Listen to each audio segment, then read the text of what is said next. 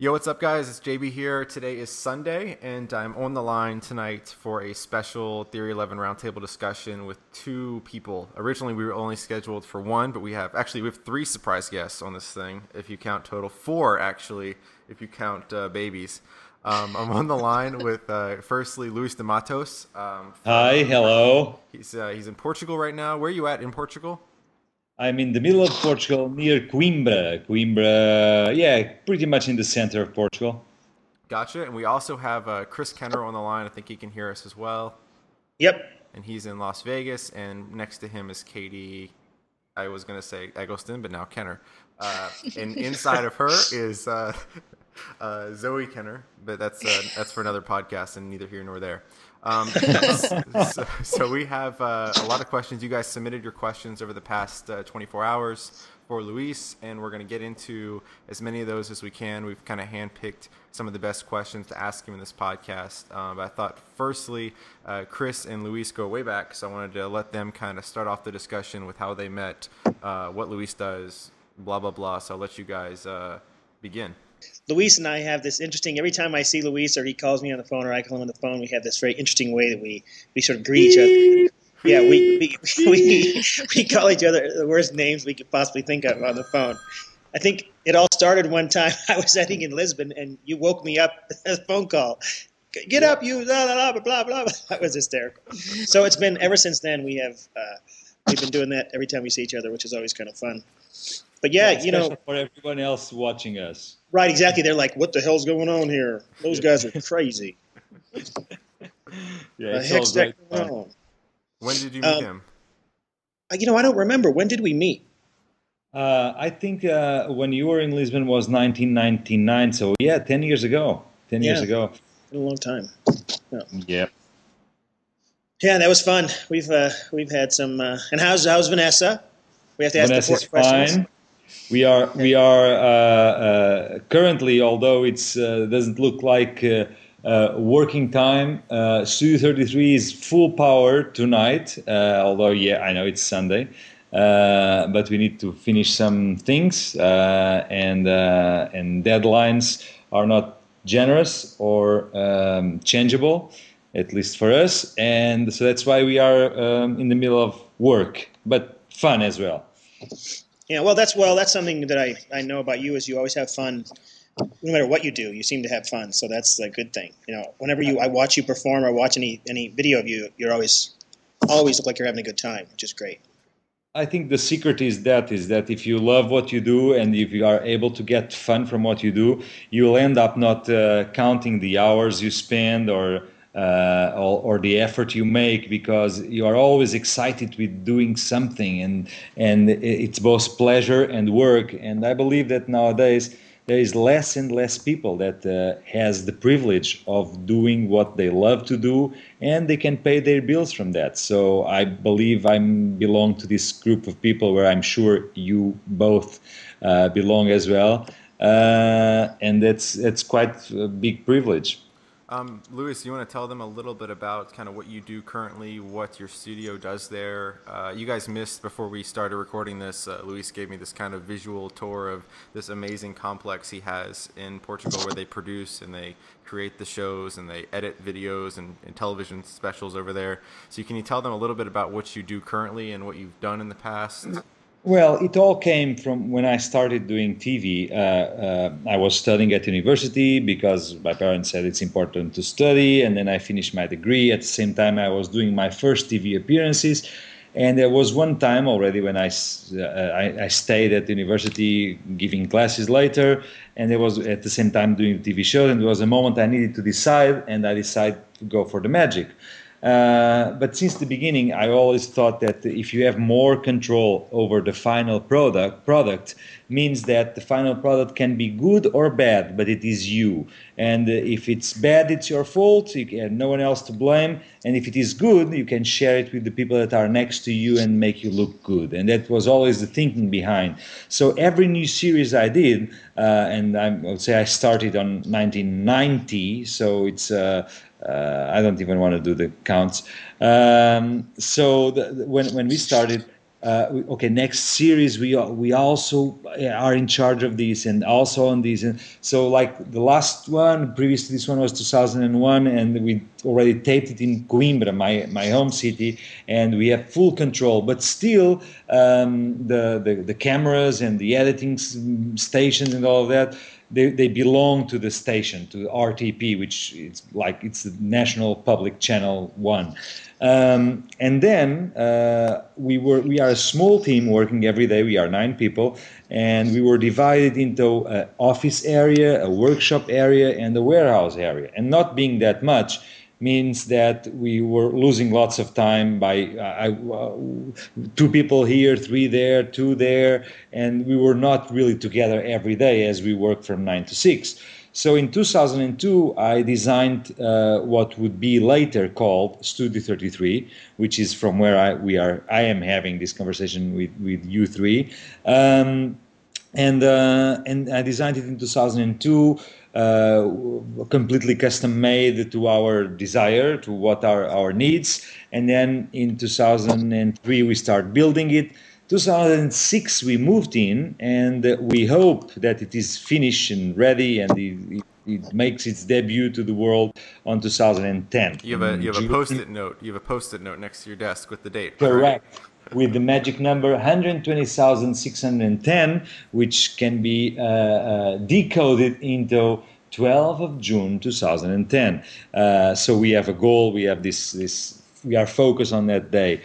But meanwhile, while we have been building it, we already shoot stuff here and rehearse stuff here. Like the last live show we did was completely built inside Studio 33 with masons around, and the guys were in the air condition and no doors. But yes, we did that. And so when we go on tour, we take everything, the light and the set, and even myself. Why do you need you? Yeah, well, basically for nothing, because the team does everything. I'm just there to take the applause, but it's so pleasant that I usually go. And then we also taped here 4 years ago a completely magic special done in 3D. It was aired as the end of a week at the national at RTP, the same channel I've been working for. And finally, our great happy moment was when last year we were able to achieve total control. And by total control, I mean the celebrities will come into our studio with our set that we built, and we shoot it with our cameras and edit it in-house. So finally, it was a dream come true by having blank tapes coming in and us delivering every week a new show to the station. So I just hope now that we have more to do to keep on this so track. wait, is that you're doing a magic show a week? It was 13 shows. We did that last year, and they aired this year 6 already before summer, and they will air the other 7 now on the rentrée starting in October, I think. These are in Portuguese or Spanish? Portuguese. Portuguese. Yeah. How many hours of television have you done down there? Well, I've done a lot. Not that I am proud of all of them, but yeah, we have done a lot because my biggest reference as a kid was, of course, David Copperfield, like a dream, but the guy that I want to be like, the guy that I most admire as the guy that was amazingly complete and not being so far away like the American reality, it was just next door, was Paul Daniels. So I grew up being a big fan of Paul Daniels. So the first shows I started doing on TV, they were what I could do that would resemble what I was seeing when I see Paul Daniels every week. Then I was lucky enough to invite some guests, and the guests would generous enough to come for no money, even losing money. And I remember those first guys that said yes to this kid from Portugal that almost begged them to come and do the show. And people like Tommy Wonder, Tamaris, Topper Martin, Dick Kornwinder, Topaz, was people that from the beginning said, okay, let's go there. Let's go. And so this was in the very first series then, and this was like a 10 show series. They said, okay, we like to do 10 more. And I said, sure, of course. No idea what I was going to do because I did all the tricks I knew on the first 10. But yes, we did 10 more and 10 more in a total of 40. Then next year they say, we'd like 26 for Saturday afternoon. Okay, we did 26 for Saturday afternoon. And then they said, okay, we'd like 26 for Saturday night. And this means that every 2 years we would come up with 26 hours of entertainment, which I thought was very cool magic. That's not what I think nowadays, but back then, yes. Always with some guests. So the guests that said yes to me at the beginning and coming for very low money, now I will invite them again. But now it's a little bit more money, almost enough to pay for the flight. And so for me, there's one thing that some years ago, JJ, my friend from England, and it also I know JJ. Yeah, and he does this fantastic show, Bizarre Bath Comedy Walk with Noel Britton. And he is generous enough to work with us for 8 years now. Every half year when he is not performing in England, he's working with us. But he was doing an article about me, and he decided to contact some people and ask them to not write amazing quotes saying how wonderful I am, but say, hey, please tell us a word that you think is connected to this guy. And I remember Tommy Wonder from the bed of the hospital where he was spending his final days. He said, okay, for me it's very clear. The word that describes Luis, it's loyal. So, and I think that word, that perception of Tommy Wonder came exactly because Tommy was one of the guys that every new series I had, I brought him back because I remember not having money to pay him, and he came losing money, and now I want the work we did, trying to dignify magic, try to put magic on the spotlight, try to put magic on primetime TV, trying to do magazine covers about a guy that is a magician and not a famous pop star. All of that end up being good for me, of course, but also for magic. So I think that the fact that it keep coming back and we all helped building this perception for magic. That's what I believe. Just to get to one of the questions here, because what you just had touched on you answered quite a bit of. Yeah, you answered about 80% of these. Sorry. But there's a question, you just talked about what you do currently and kind of your process in starting on television, but there's a question here by Illusionist 14, and he's saying, how did you get about performing on these big stages? What was your first kind of big break, or your first big performance, your first big demonstration for a large audience? Well, I think that the first thing that really made it possible was the fact that I went on when I was 13. I started writing letters to the TV station saying that I want to do a TV series. Thank God they never got answered, because if they would have got answered, I would have not been able to deliver what I thought I could deliver. But so I'm very happy that they never got answered and I never got that TV series. But the fact that I kept writing and kept writing and kept writing meant that one day when someone getting those letters was or maybe so upset of getting so many letters, or maybe say, okay, we need a guy to do this or that, they end up contacting me to do a small spot and like in a morning show, like it could be Good Morning America.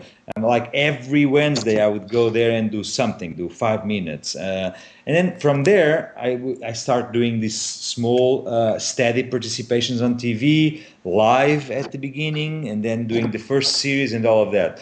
I believe that the moment where I become known as Luis de Matos and the magician, and people know what I do, and they do this. The moment where I feel I was recognized on the street, it was mostly in 1995 when I did a lottery prediction.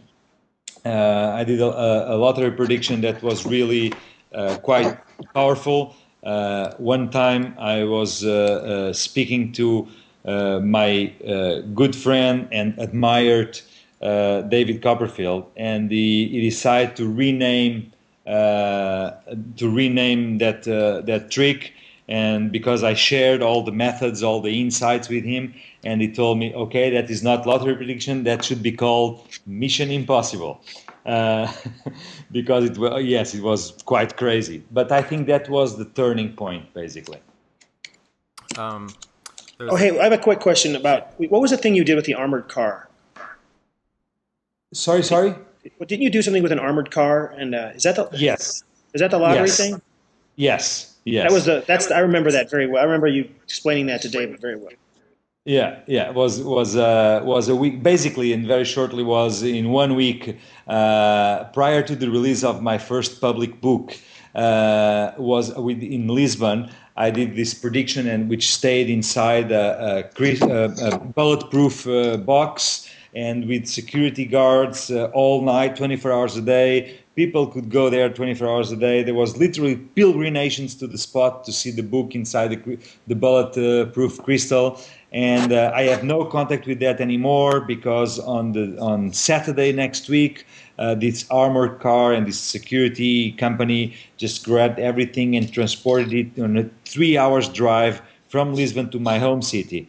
And with helicopter filming live for TV and all the media, and it was quite a big stunt, and it was revealed in my hometown. And when it was revealed, of course, the prediction was correct. You're amazing. And the method. I remember the method. The method is amazing.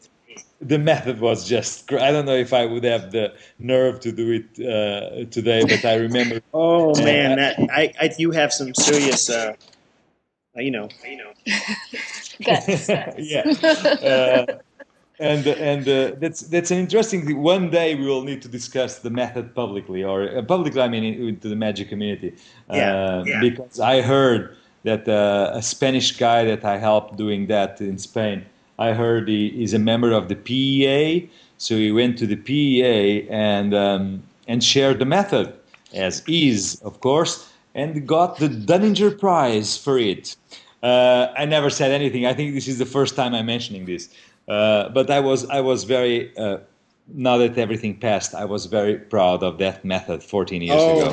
It was amazing. I'm telling you, very, very genius. Thank you. There's a question here by a member named Tally. He's asking, how is performing in Portugal different than performing in America? Well, I can tell you how he's performing in Portugal. I don't have that great experience performing in America, but in Portugal it is difficult, or it is not so difficult now, but it was very difficult because magic was considered something. Well, it was not very much considered, if you know what I mean, and I think you do. So we really take it. We really took it as a crusade for two reasons. One reason is, okay, if we succeed on this crusade, we are able to live from this, and we do our career and all of that. But at the same time, as a side effect and as a collateral damage, we might be able to get a better image for the art of magic. And that's what we have tried to do. I mean, we have tried to do it on TV, of course, but then with our tours. One of the shows we took on tour ended up being shown at the National Theatre. And the National Theatre is usually something that only Shakespeare and contemporary dance and all those kind of performances and art forms are usually allowed in the National Theatre. So we were very proud by breaking that wall again. And sometimes it's not a question of opening it. Oh, let's open this new door. No, it's a question of breaking the wall, installing a door, and then open it. But that is fun. That is when you succeed, you are very happy at the end, and that's important. In America, I don't really know how it is. I see what is being doing on TV. I see what is being doing live. I don't like everything, but as I used to say, from America we get the best and the worst. From America we get Paris Hilton. sorry. Paris Hilton. Oh, very good. Yeah. From America we get David Copperfield and The Masked Magician. From America we get Penn and Teller and Chris Angel. So it's really a extreme thing. I mean, but I don't really know how he's performing there because it's not my. I just performed there occasionally. I mean, with friends. So that's I can't really compare it. Phenomena, I think is his username, is asking, have you ever been performing for a live audience and had something go totally wrong? Almost every time. Do you have one story in particular off the top of your head? I don't have one story in particular, but what I really feel is that, like no other art, when we do it on stage, it's always new conditions. I mean, it's a new audience, things don't go as you planned, and that's, on the other hand, it's a good thing because that keeps you alive and keeps you always with attention to things in general. But yes, I remember about it's not something that went terribly wrong, but it's an embarrassing situation that ended up being very nice, and I even use that in a trick nowadays. It was I was doing a show and everything went well, and at the end there was a girl that came to my dressing room, like a 7-year-old girl, and said, "Oh, my brother is sick. I'd like you to make a fish appear so I can take to him because he likes goldfish." And I didn't know what to do. It's one of those things. I cannot tell her that I'm not a magician, and I cannot do that. I cannot disappoint her, so I need to come up with a solution. And she just saw me doing amazing things. How will I say something that do not put up to the reputation I was trying to build of myself during the show? So I remember what I said was, okay, when you go home, uh, get a glass of water, cover it with a napkin, and I'm sure that next day you'll have a small fish there. And yeah, please tell this to your parents because they will like to know the conversation you had with me. And I thought, oh, maybe just a good way out and this will never happen. Yes, like 1 month later, I got this letter signed by the kid, which of course was the parents writing, but signed by the kid thanking me for the fish that supposedly I made appear. So it was a moment of embarrassment. I could not know what to do, but it ended up being a very nice ending. So basically, you're the So Portuguese version of Santa eating the cookies.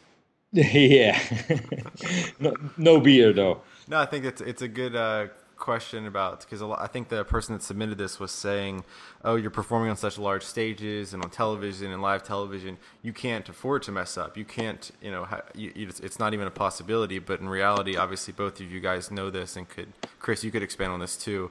You have to react differently to when you mess up. You have to have a plan B and a plan C, but it's on a different scale and it's on a different level than, let's say, if you get the wrong card during a card trick and there's only one person watching. Oh yeah, you can't make mistakes. It's tough. You have to have a plan B and a plan C. So when you do make a mistake, it's you immediately can resort to one of those. Yeah, of course. I mean, we don't do a thing in the show that doesn't have an out or two, and sometimes the outs are based on the situation. Like there's in a big illusion, there might be 20 things that could go wrong during the thing. So you have to have 20 different outs, and the people have to know them. We actually have days where we rehearse the plan Bs. So every so often, at least once a month, we'll have the guys go through all the plan Bs of the show, just so that if there's something happens, they know instinctively what to do. And it's, and we've still, even being that prepared, we still run into problems when something unpredictable happens and you're standing there, you don't have a great scenario. You just have to think through it and do it. I remember for the 4 years ago, I was booked on this Spanish TV show to go and do 13 weeks, doing two spots, 5 minutes each, 7 minutes each, and the thing went really well because I end up being rebooked and rebooked, and so I just signed for my fifth year there. Every Friday I drive to Spain and do the thing there, and I come back to Studio 33. But the reason why I bring this on is that being a live show, and what you were saying before about not be able to afford mistakes. Being a live show, the best thing, the thing that we have really learned is the Plan B thing. We always have some Plan B, and we have used them sometimes. Sometimes we have used Plan Bs one day, and funny enough. On the second show I did for them, I used the Plan B, and I gained the respect of the producer, because the fact that you have a Plan B and somehow the important person on that TV show knows that you are Plan B, you will not screw up because it's a live show, ends up giving you some credibility. So I remember the first day I was doing an interactive trick with people that would call in. And I was doing based on a Jim Steinmeier trick that is published on this book, Impossibilities, #1, I think, and I was doing it over the phone with people calling to the show. And people with cards at home. It was a 3-card Monty. People at home do this, and in the studio, and everybody has 3 cards in the hand, and all of that.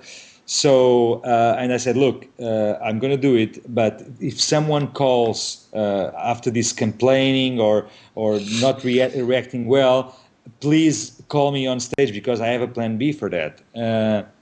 And it happened. It happened that people call, and all of them say, "Oh, it was great. Yes, I got the red card. Oh, I got the red card. Oh, big success." I said, "Pass all the calls. I mean, do not filter the calls." And they all have banked on the correct card, and the trick went well. But there was this one lady which said, "Yes, I got the red card, but that's a mathematical thing. I will always get it right because there's no magic in that. That's completely mathematical."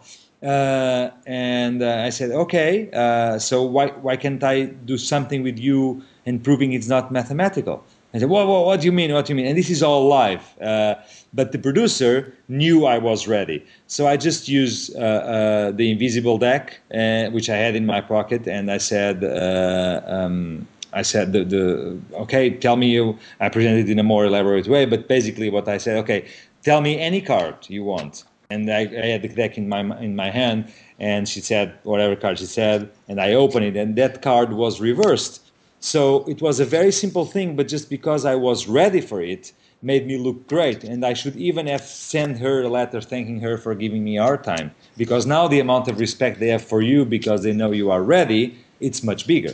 Interesting. No, I think it makes you look better, and probably made the performance better, because people at home might have been thinking the same thing, and then you just overcame their doubt as well. Yeah. There's a question here from Tally, Tally, that's asking, what do you think is the toughest obstacle you've had to overcome in your career thus far? You talked earlier about kind of writing these letters and being very, very, very persistent in getting your magic on TV and achieving that. But is there any other obstacle, or would that be the hardest one you think you've had to overcome? Well, I think there is a permanent obstacle, and it's time. I have many projects. I have many things I would like to do in my life. I have lots of things, but the day only have 24 hours. The fact that you love what you do makes something possible, which is the time you should be doing something else, because you still like it, you are still working. But that is my main difficulties. I wish I had more time. And then there's this other thing, which is communication. I believe that there is someone in the world that if they knew about what we can deliver, about what is our experience, what can we do, what have we done in the past, I'm sure that person is looking for someone exactly like us. And I am sure that we are looking exactly for more persons that would like to hire services from us. But maybe we'll never cross paths. So that's one difficulty, because time passes, time goes by, and maybe there are lots of things you would be able to do and you would love to do, but because that opportunity never comes, you end up not doing it. That's for me the biggest obstacle, because everything else is possible to do, especially when you have a team that you work with as a family. And when I say that, I mean that. I mean, everyone that belongs to the team, I give the face to, because sometimes I refrain from saying my team. But yeah, well, it is my team, but we are a team, and I am one member of that team. Everyone in the team, there's a personal story behind it. I mean, I never put an ad on a newspaper saying I was looking for this account guy or for this secretary or for this dancer. It's always we cross paths somehow, and we end up building a professional relation that is also made stable for the fact that we are people that like each other and respect each other. But of course, that's a difficulty on a daily basis. It's managing people. It's making sure everybody's happy. It's making sure that if someone is sad today, okay, we will live with that, but we need to do something to change that. For me, that is maybe the most present difficulty that end up being also some very enthusiastic as well, very exciting thing to do as well. This is a very continual question that we get, but I think it applies to you guys more than, let's say, a close-up performer that we might discuss with. It's asking about nerves.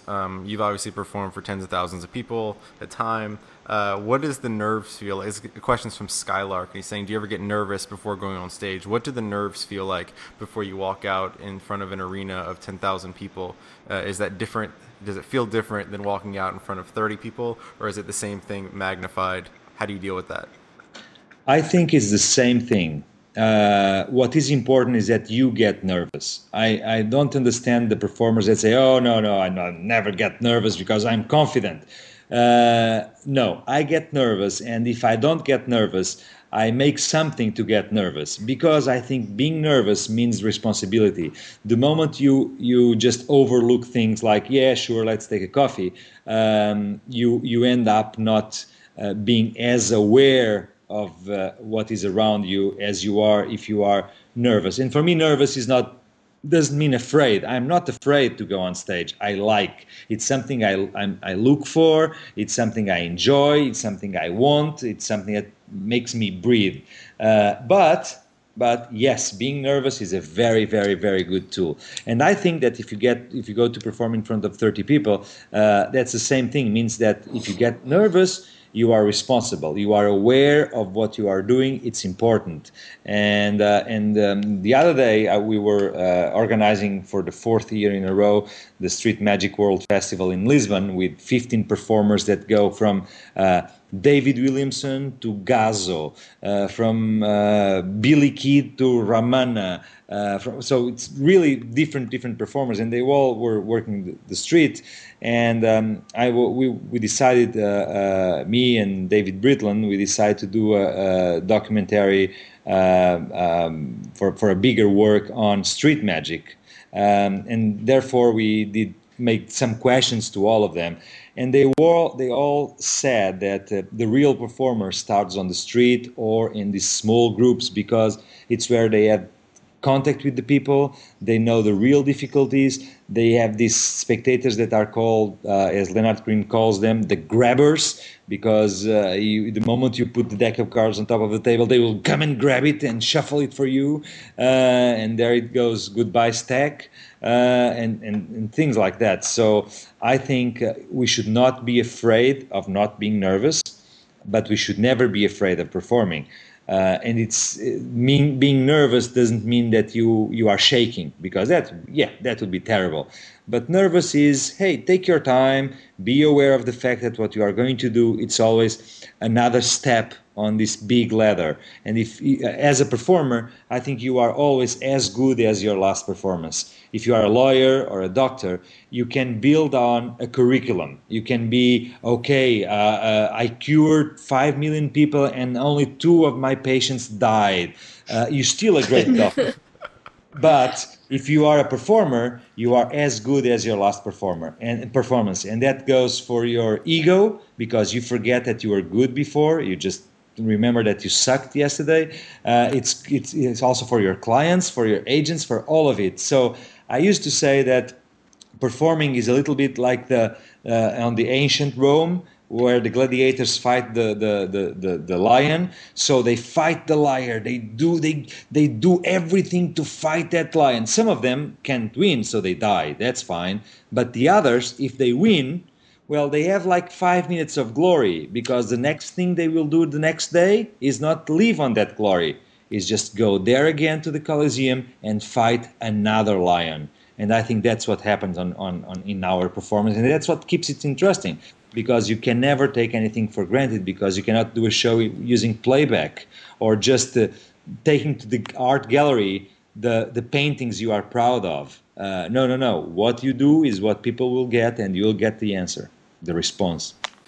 Last one I'll take here is from Austin Simpson, and you had mentioned Copperfield earlier. Is there anyone else, feel like godfathers of modern stage magic and theatrical performance, that you looked up to as a kid or look up to currently for inspiration as in terms of your career and creatively?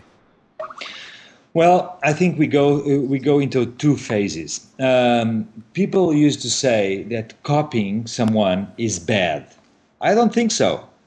I think copying is good if it is a phase of your life. So I believe that even as humans, when Chris and Katie will be parents soon, their kids are gonna start copying everything they see around, and one day they will do things by their own, and they will create or work on whatever they want. And so there are phases. So yes, at the beginning, I copied Paul Daniels. I copied every joke, every position, every trick, all of that, because that's what you want to be. You look into someone you admire, and you start trying to mimetizing what they do.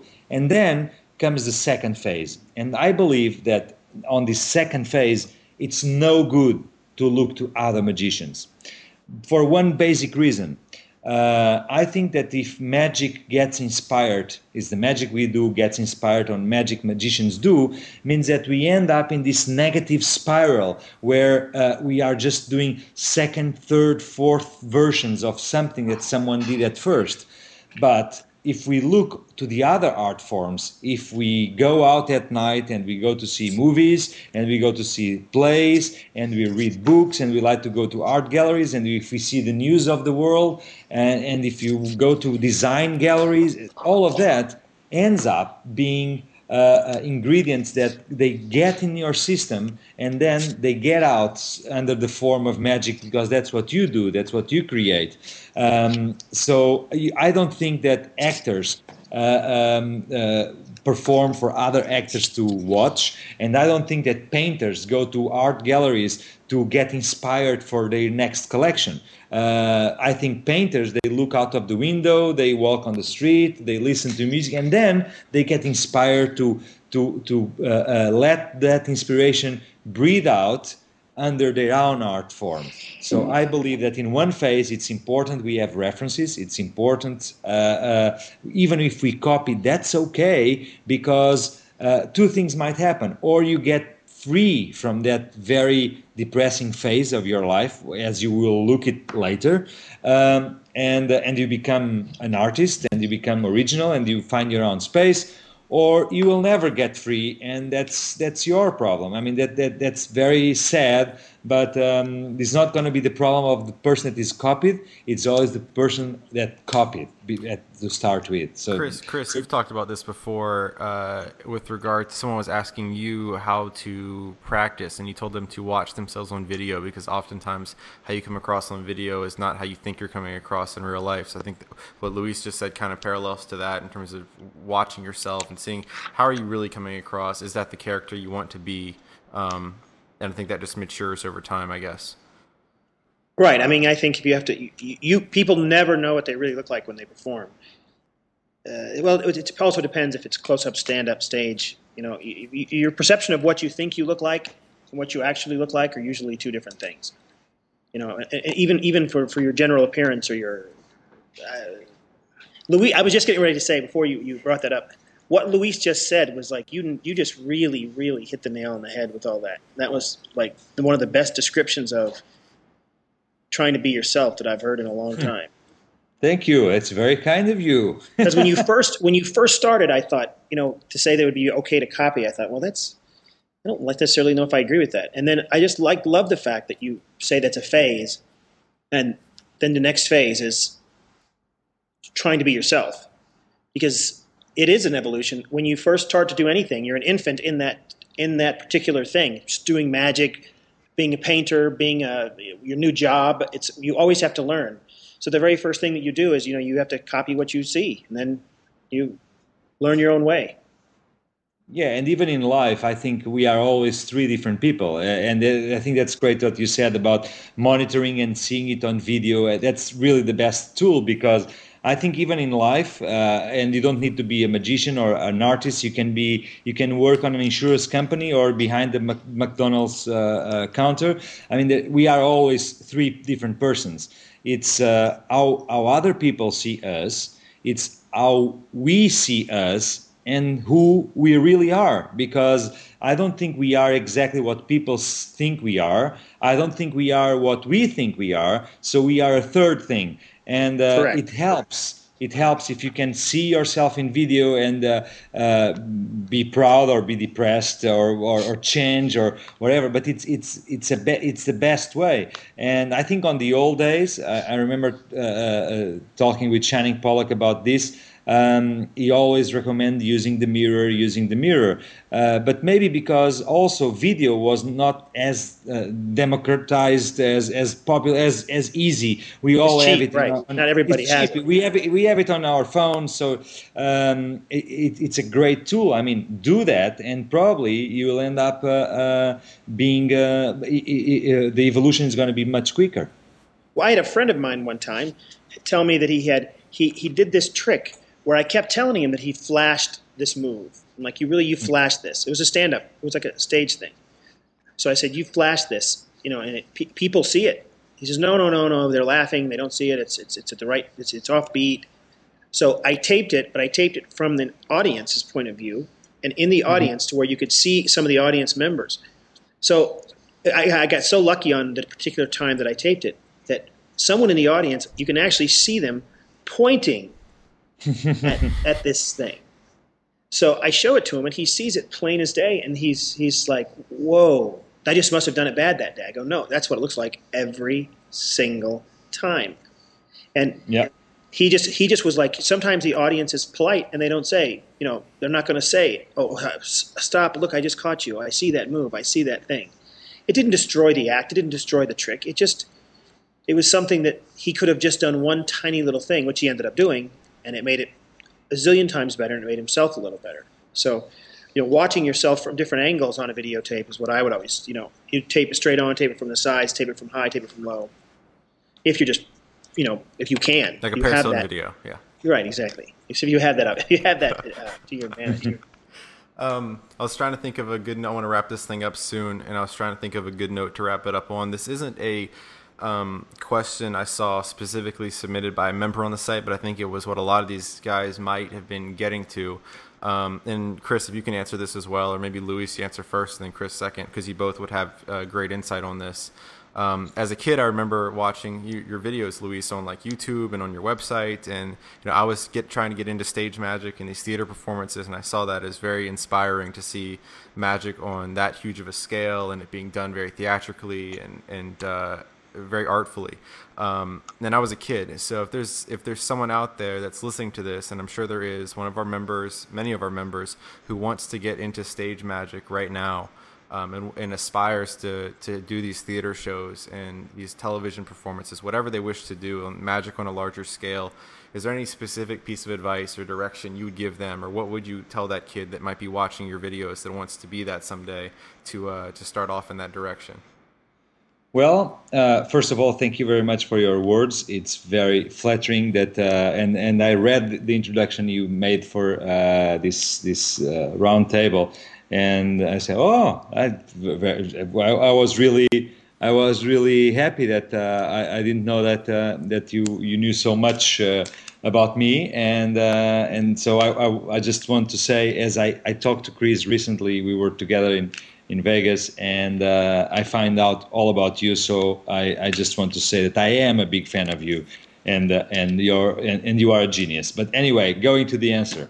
The answer is the advice I can give. It can be summarized in two words, and those two words is be ready.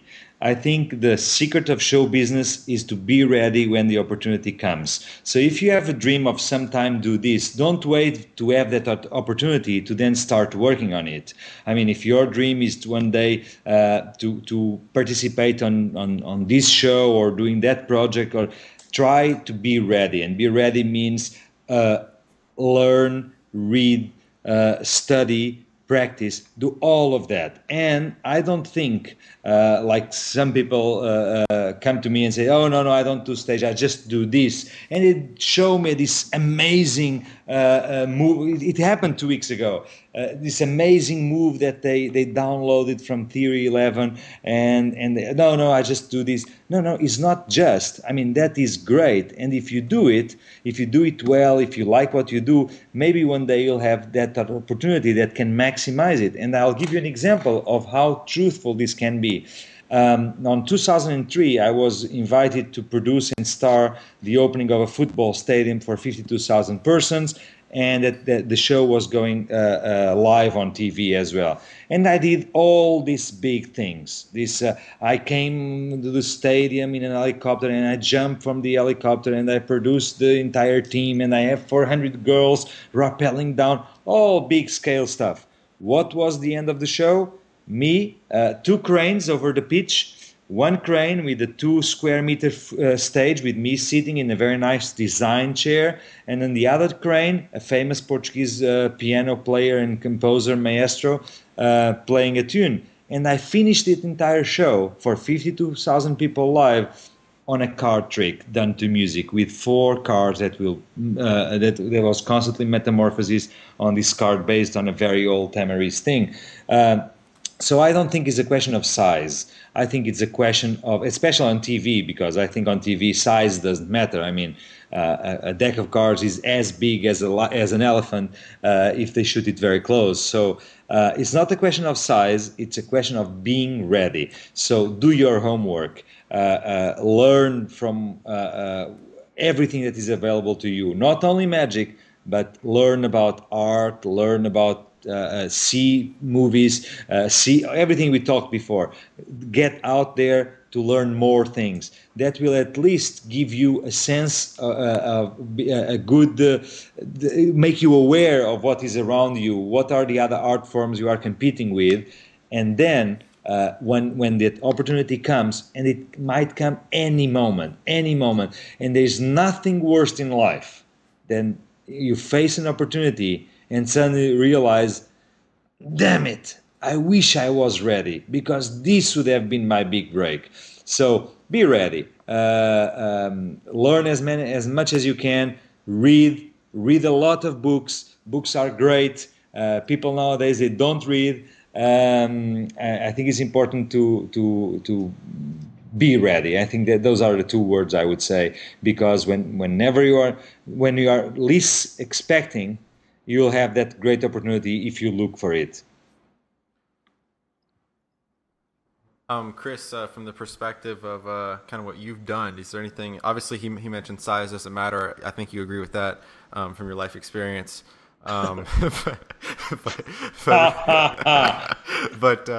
regarding just someone out there that wants to get started in stage magic, I thought Luis's comments were great. He kind of parallels, Luis, what you said at the beginning, when you're glad that television executive didn't call upon you to do that TV special when you were really young, because you weren't ready for it. And if you, I wasn't ready. Correct. And Chris, you've said this before too. I mean, people are you people approaching you after the Copperfield show saying, I want to be a TV star, and you ask them why should you be a TV star, why should you be doing this theater show? What would you kind of elaborate on that? Well, to me, I think it's also understanding what you're doing.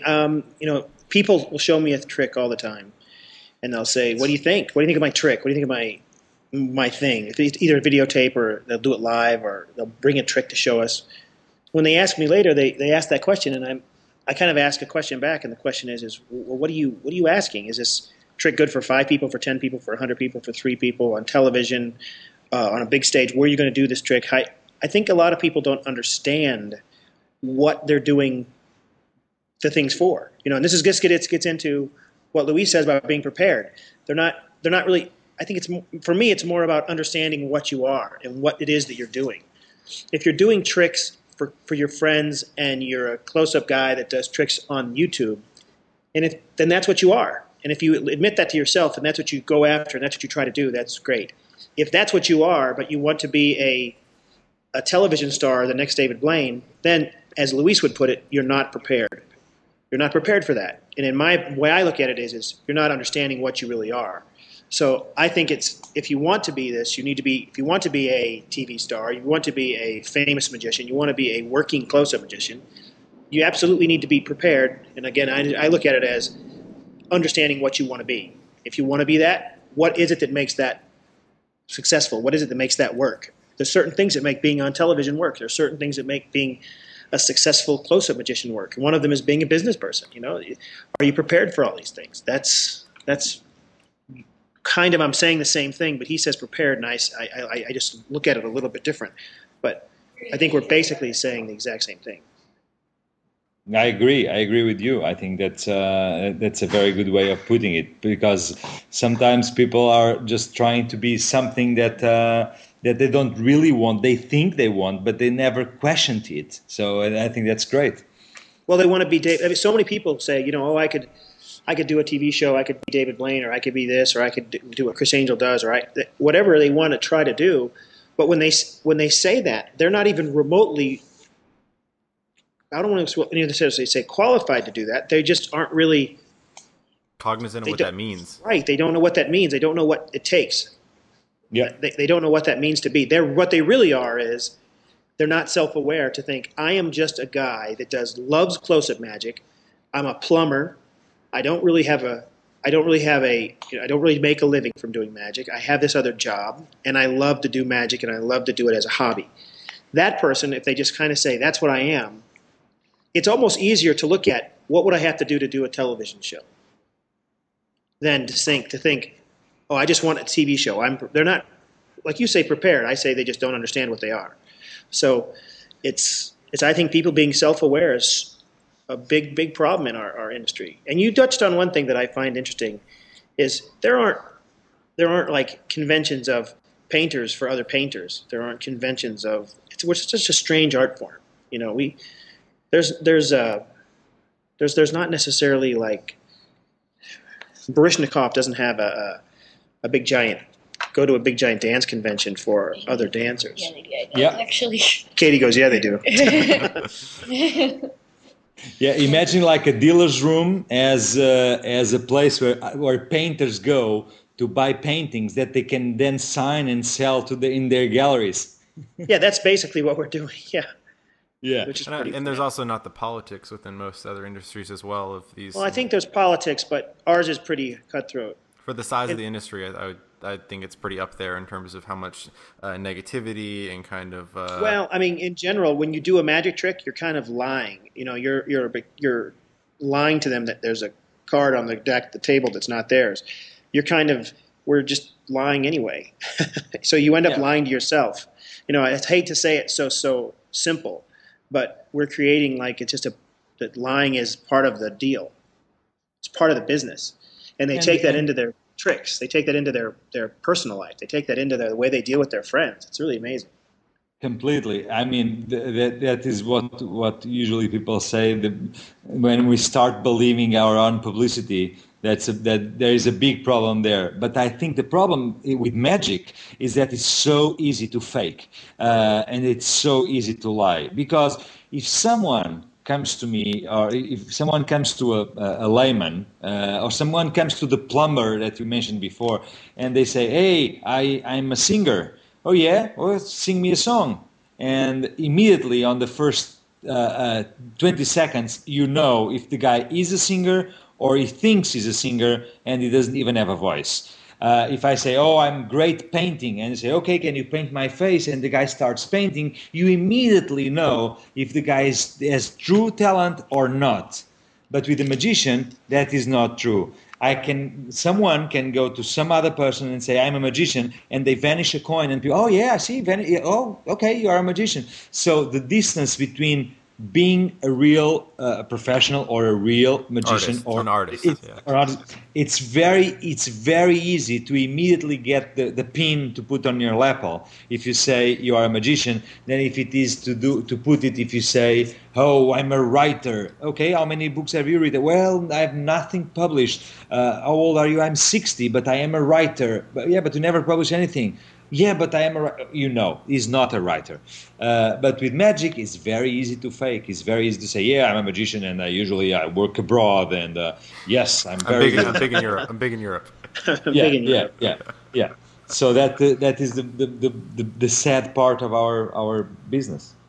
Yeah, and it's also, the other part of that is if you are an artist or if you do care, then you're lumped in with all these people that, their Uncle Joey that does a card trick.